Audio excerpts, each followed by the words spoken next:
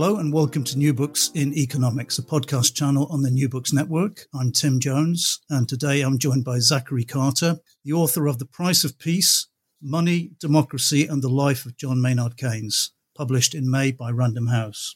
For the past decade, Zach has been a senior politics and economics reporter at HuffPost, and before that he wrote for The Nation, Mother Jones, and The New Republic. He's a graduate in philosophy and politics from the University of Virginia in Charlottesville, where he began his reporting career covering the financial sector just before the last global crisis hit in 2008. Zach, welcome to the podcast. Thanks so much for having me. Can you begin by telling us more about your background and how you made the leap from a humanities degree in Charlottesville to the financial sector and then to Keynes? Sure. It's been an unusual journey, I think. I can admit that. My first job out of college was a job in Charlottesville at a place called S&L Financial, which is a trade publication covering the banking sector. It's now part of S&P Global. But I wasn't terribly, to be perfectly honest, I was not terribly enthusiastic about taking a job covering banking. I wanted to be a writer, and banking sounded like the most boring thing in the world to be covering for someone who wanted to be, this person of letters. And it was fortunate for me that the banking sector chose the 2006 to 2008 era to just completely destroy itself. So I sort of stumbled into banking reporting at a moment of intense upheaval. And what was happening in that moment of upheaval was a lot of, frankly, very thoughtful reconsideration, not only of policy sort of tactics, but of economic ideas that were happening even within the financial sector, where people who had been advocating for, talking about the virtues of rational free markets for the early months, and the banking sector broke down very quickly. So the early months of my career, people were talking about the virtues of rational free markets, and then they were talking about the important need for government rescues shortly thereafter, and all of a sudden, this fellow John Maynard Keynes, who I'd come across in econ classes, like basic econ classes, Econ 101, not sophisticated, higher level, graduate school kind of stuff. People were talking about his ideas and his policies. So I tried to read the General Theory around this time, and the General Theory is just not a particularly fun book to read. It's Keynes's magnum opus. It's his most important theoretical work. But it's one of his worst works of just like writing. It's just, his prose is disgusting in this book. It's like eating a pretzel covered in thorns. And so I sort of decamped to the economic consequences of the peace, which of course is this book that he writes after the negotiations for the Treaty of Versailles, which ended the First World War, and that was a little more digestible for me. And it seemed to me that there was a lot more going on in this guy's mind than just sort of debt and deficits. He was thinking about geopolitical situations. He was thinking about morality and ethics. He seemed like the kind of thinker who I had studied as a philosophy student in college. And so I started approaching his works as sort of from that perspective, from the perspective of a philosopher, and just found him a totally fascinating person. I mean, he despite the drudgery of the General Theory, when he is really on his game as a writer, there are few people in any discipline who I think can compete with the sort of flights that he takes in his prose. And he's just a remarkable thinker who had a lot to say about war, peace, and the human condition. Yeah, I mean, do you think as a journalist, because I had a similar experience actually to attempting to read the theory and then reading the economic consequences of the piece, because it was, I like fly on the wall journalism, and there's quite a lot of that in there. You get a lot of his experiences of being in the Great Hall and so on. But were you surprised when you looked into his life? Because I should have known this, I guess, but I was surprised from reading your book, just essentially that there was no economics discipline as such at the time, and he was a philosopher, and he saw his role as a philosopher, and the great work he was going to write was a work of philosophy. Did that surprise you too? Yeah, I wouldn't go so far as to say that there was no economics discipline, but I would say that it was radically different from what it has become over the course of the 20th and early 21st century. The Cambridge, economics department, as it existed when Keynes matriculated there in 1902, I believe, didn't have an economics major. So Keynes focused his degree is in mathematics. Which is kind of ironic because he became someone who was very critical of the hyper mathematization of the economics discipline later on. But his crowd at this time was the people who he associated with as an intellectual were people like Bertrand Russell and Ludwig Wittgenstein. They were not the people who we would associate with as like being graduates of an American business school, which I kind of think the economics profession has become associated with. And I have to say, I was surprised. The great thing about doing research and working on a book for years at a time is that you get to learn new things and do it for a living. And I was just shocked. I was shocked at how much he thought of himself as a philosopher. His first big work is published in 1921. He thinks it's his first big work. It's actually published after the economic consequences of the peace. But he's been working on this theory of probability for something like a decade, and he thinks that this is going to be his major contribution to the history of ideas when he publishes it. And it's called a theory of probability, but it's really a theory of human rationality and of human action and of how we can make rational decisions when we don't know the future. We don't know what the future will bring. When our lives are dominated by what Keynes calls uncertainty. And that idea, I think, is incredibly powerful, and it permeates all of his economic works and really makes him a unique thinker in the history of economics. Most economists today who still call themselves Keynesians don't generally, certainly in the United States, don't generally accept Keynes's ideas about uncertainty. They still sort of work within this framework of rational individuals making decisions to maximize their profits. And I think Keynes, because he was, in many ways, he was very ignorant about the history of economics because it didn't exist in the UK at the time. There was a pretty serious discipline over in Austria, and he was not familiar with that school of thinking. And I think because he was hanging out with all these philosophers, he was capable of thinking outside the sort of confines of the typical model for economics. Yeah, and that's a point you make quite consistently through the biographical part of the book. And we'll come back to how you structured the book a bit later. But the biographical part of the book, you emphasize that while he was a brilliant man and quite a technician, he was essentially, in a way, a romantic who wanted everyone to enjoy the good things in life that he enjoyed. And his economics was designed to achieve that for everybody. Is that a fair summary of how you were thinking about it? Yes, I think he's a deeply romantic person, and I think you can. I think that's true of much of the Bloomsbury set for all of their sort of modernist sort of cynicism is not right, but there's a wryness to the Bloomsbury set. People like Lytton Strachey and Virginia Woolf.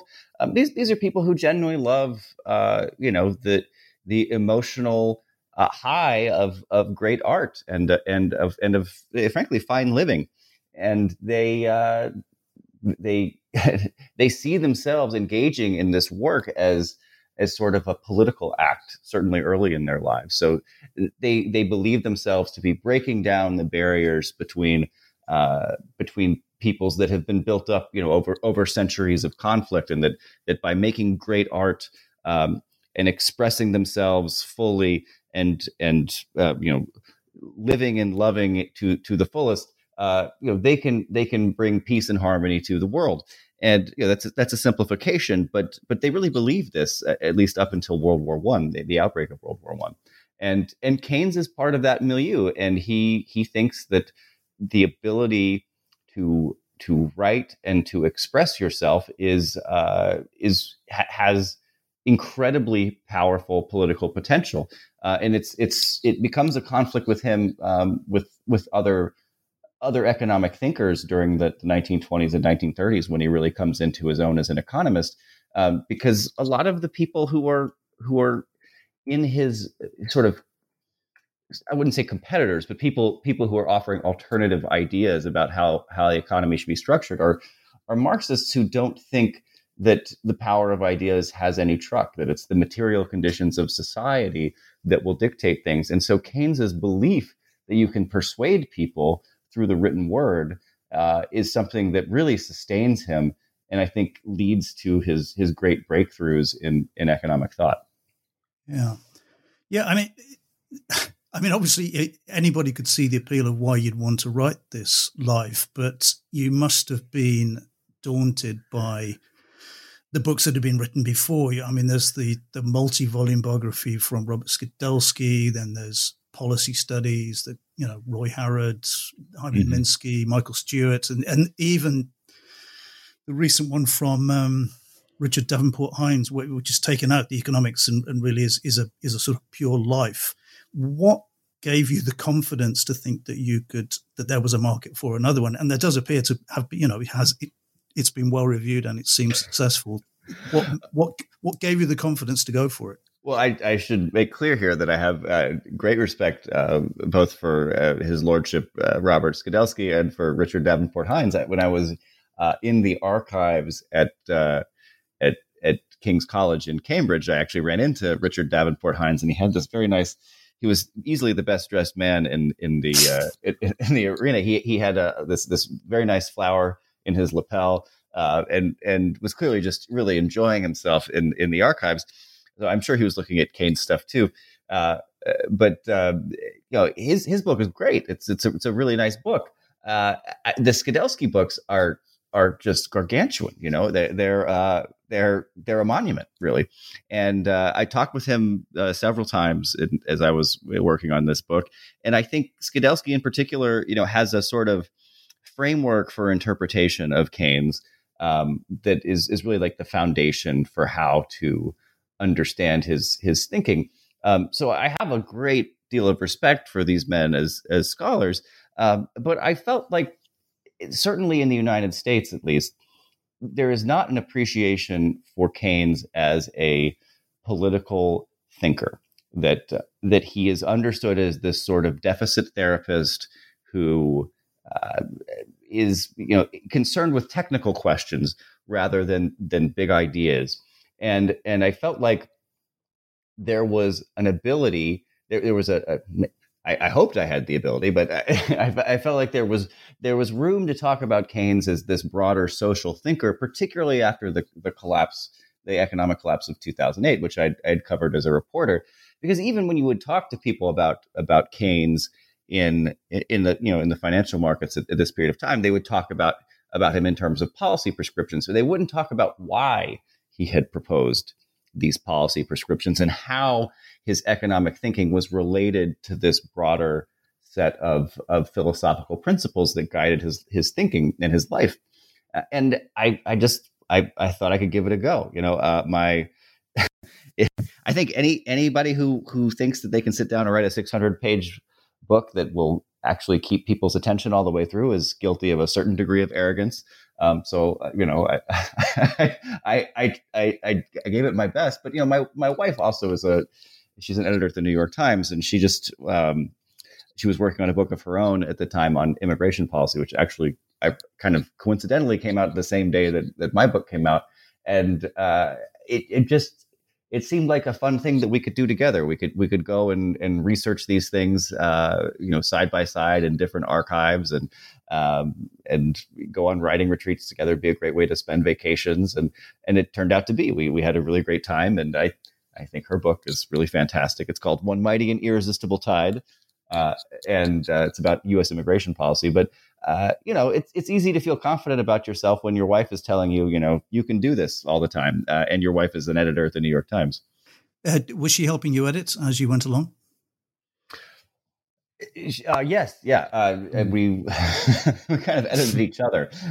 It was a very collective, collaborative process. I would say, the it's easy when you have somebody whose life is as rich as Keynes's was to get lost in particular stories and details. So it's kind of this paradox that I've noticed in journalism too. Like the longer your piece is, the more stuff you leave on the cutting room floor in the editing process.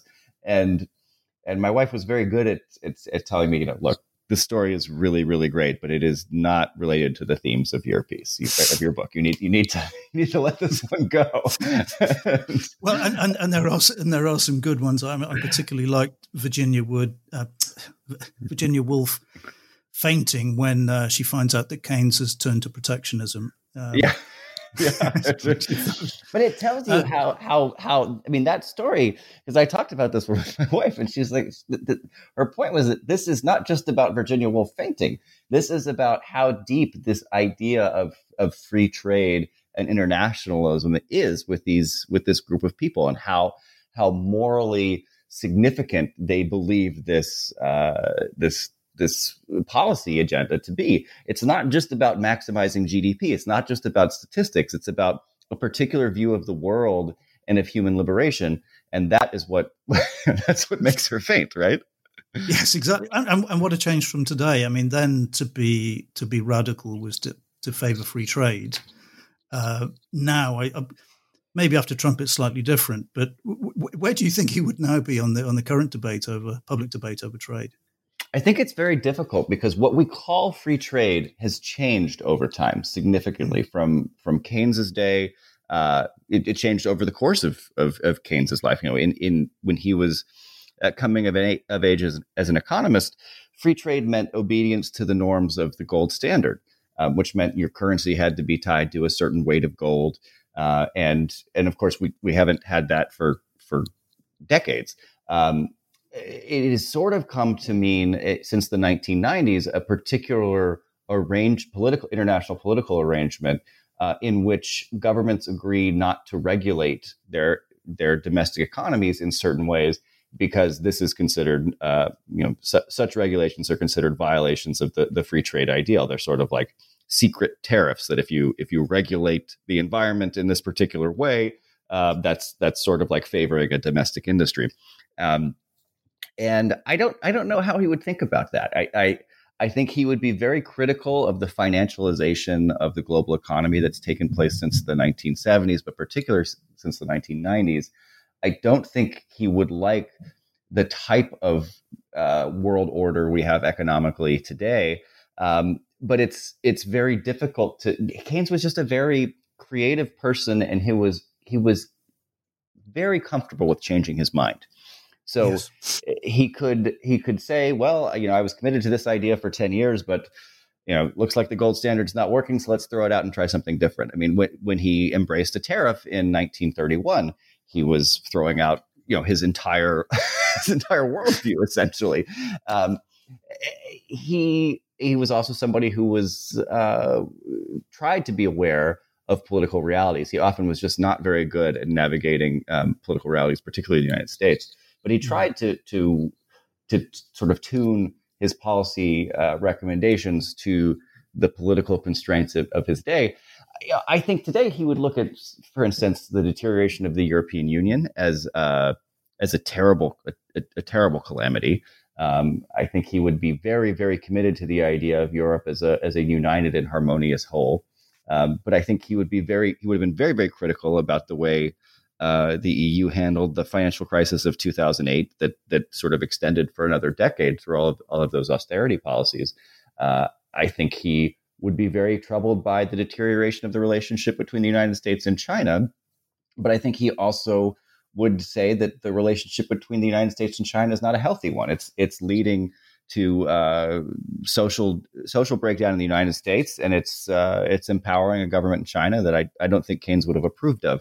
So he would have come up with some brilliant policy plan that would probably have been too ambitious to be taken seriously politically by world powers, but that would be designed to get countries to continue to interact with each other, to trade in ideas and culture, but to protect their citizens from the sort of swings of the financial market. That if things did not, if you had, say, a pandemic that arose and caused devastating harm to the global economy, people wouldn't be just sort of left out on their own and forced to fend for themselves on the streets.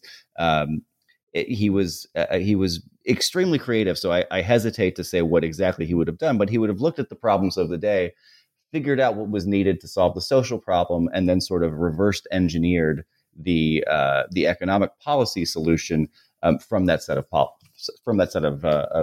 needed social reforms. Yeah.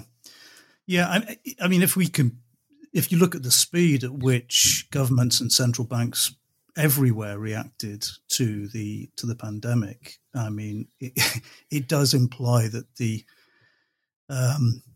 his broad macro views are pretty much universally shared now, even if there are different. As you talk about the difference between sort of left and right Keynesianism after his death, there are still those differences, but the broad view seems to be commonly shared now.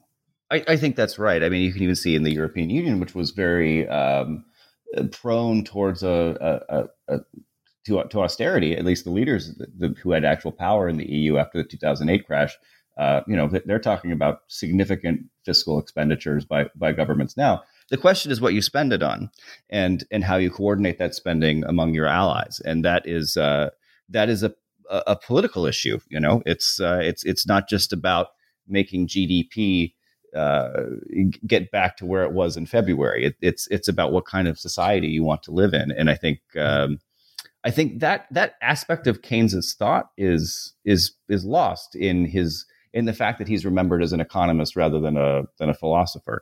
If he'd been remembered as a philosopher and had his legacy taken up by the philosophy profession, for instance, I think he'd have we would just think much differently about the word Keynesian than we do.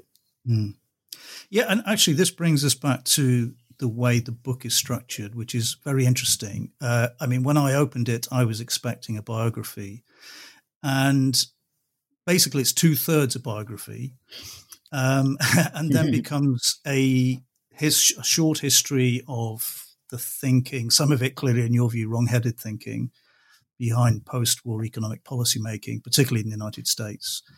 And you use the development of Keynes's thoughts as a hook into that. I guess what I'm asking is, did you finish the same book you started? Is that what you envisioned when you began? Yes. Well, look, this was very controversial when I was pitching the book to publishers. That books done just fine. So I don't have a whole lot of complaints about the process so far. But there were a lot of publishers who looked at this and said, "Well, why does this book continue after he dies?" And I guess I couldn't persuade them. Fortunately, I was able to persuade Random House. But the thinking that I was looking at, Keynes is relevant not only because of what he did during his lifetime, but because of the way he became this sort of symbol for policymaking legitimacy after his death. If you go through his life, he loses almost every single policy battle of significance that he engages himself in from World War I until World War II. That is a lot of defeats. And so we would not write in 100 years. I don't mean this as an insult to Jack Lew or other Treasury officials in the United States, but you wouldn't see somebody who was just you wouldn't see us writing a biography of Jack Lew in the future. He was a Treasury Secretary for the United States under President Barack Obama. He's just a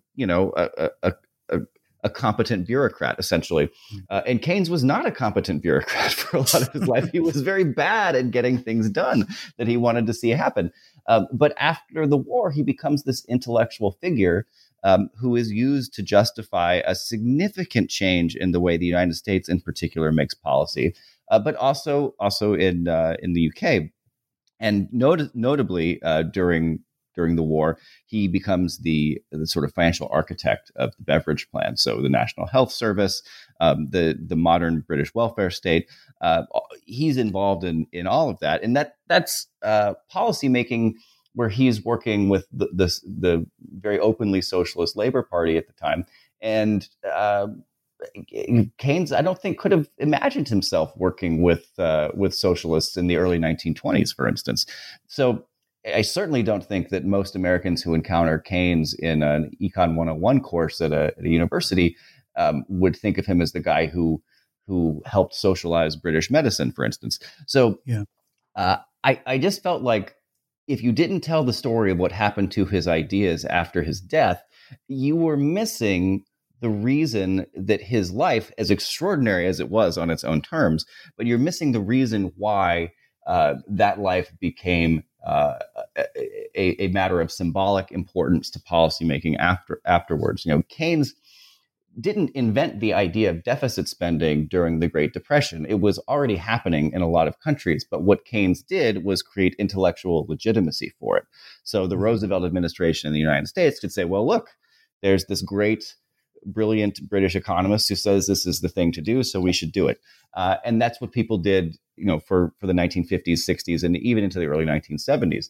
And I think if you don't cover that ground and explain how he is used as a political figure for different people, both as a hero and a villain on different sides, then you're missing the significance of his life. Yeah. And in the final third, you almost do the same thing with J.K. Galbraith. You use him as a sort of cipher for the history you want to write. Was that your journalist knows that it's easier to write about theory through people, or was Galbraith as important as that? Well, in the United States, he was extremely important in the 1950s and 1960s. People forget that probably the most famous American intellectual of this period was John Kenneth Galbraith. The Affluent Society was an enormously successful book published in 1958. He was sort of seen as the guy who you would talk to if you were a person in just an ordinary, kind of person on the street in the United States. He was the guy who you would think of as an economist when someone talked about economics. And the fact that he was sort of thrown out of the sort of circle of seriousness in the 1990s, I think shows how much the profession had changed. He was really an important figure during his time. But I didn't know that when I started doing the research for this book. I was going to talk about Keynes and his legacy, but the decision to cover Galbraith, honestly, it was kind of a chance encounter.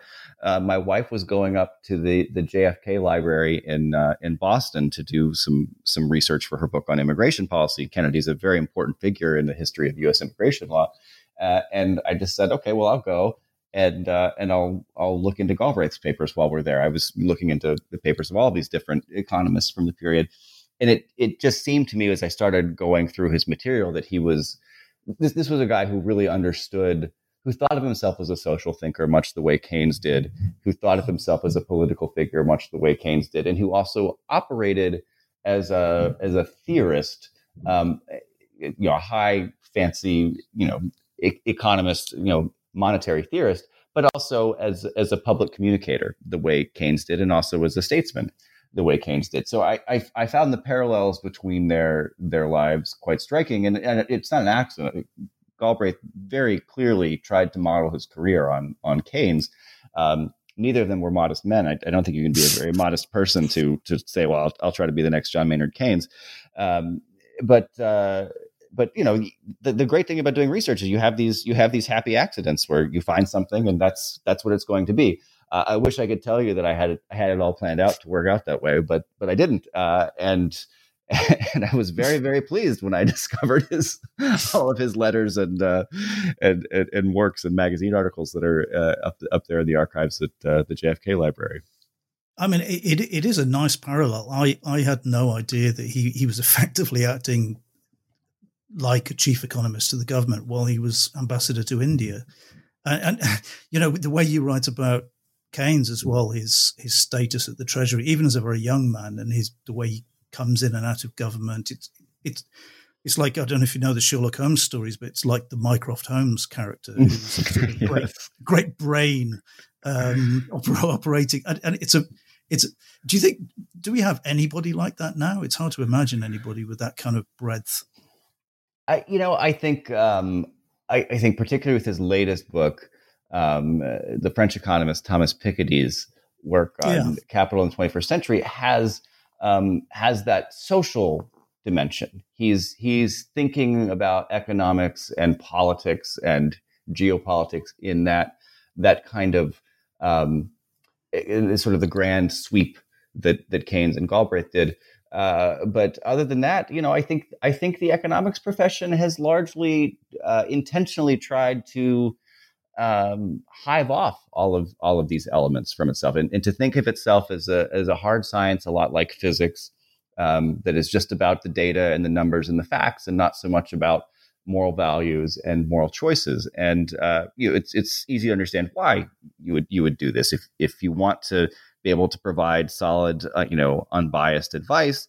You want to think of yourself as something that's morally neutral. I'm just giving you the facts, and you policymakers can decide how to interpret those facts. But we know that when we look at different economists, that we're looking at liberal economists or conservative economists or neoliberal economists or leftist economists.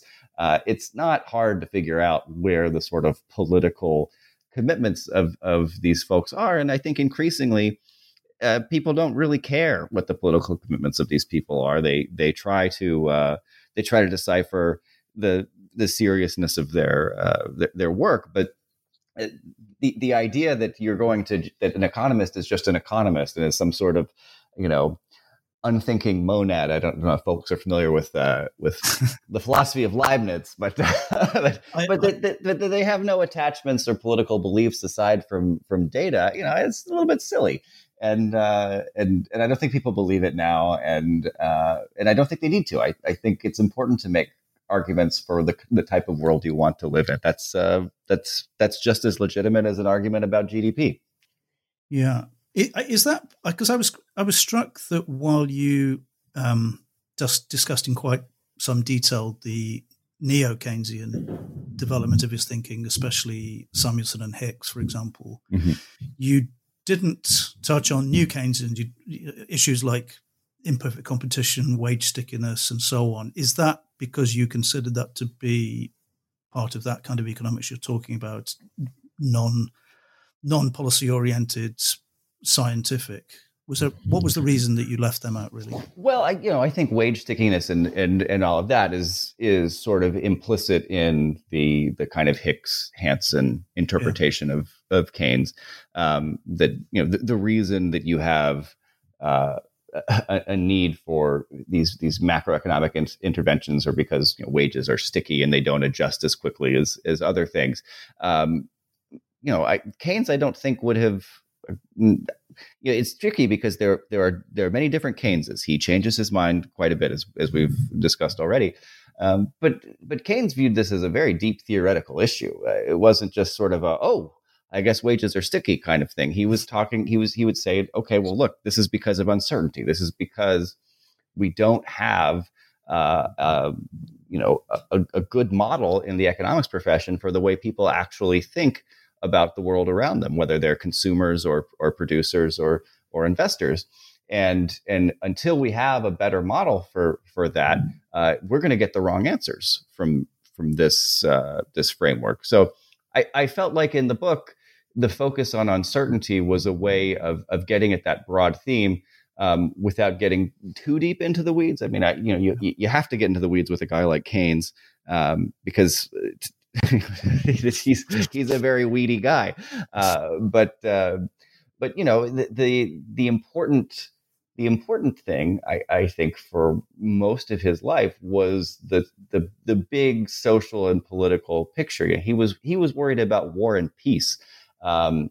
He wasn't worried about wage stickiness, and he would not have wanted to be remembered as a deficit therapist for sure, but certainly not as a guy who was had the best theory of how wages behave under in a depression. Yeah. Well, before we finish, the book has been well received. Do you have another one underway or formulating in your head? I do. I have to refrain from disclosing it, though. I mean, we've finished negotiations and everything, so there's a publisher and everything, but they have a particular announcement plan they want to abide by, and I'm contractually bound to respect it. But there will be another book, and I hope it will be good. Okay. And do you have a time frame around that? I don't, a lot of it depends on the pandemic, because it's difficult to go and conduct the research you need to do for these things. For the Keynes book, I went to 4 different presidential libraries in the United States. I went to Cambridge and King's College and just spent a lot of time in the archives. And indoor spaces like that, they're usually pretty confined, are not terribly safe at the moment. So it really depends on how quickly I'll be able to get to the Library of Congress and the University of North Carolina. I'll give you some crumbs to try to work out from there. Okay. Well, to remind listeners, we've been discussing The Price of Peace, Money, Democracy, and the Life of John Maynard Keynes by Zachary D. Carter, published by Random House. Thank you very much for joining us, Zach. Thanks so much for having me. Really enjoyed the discussion.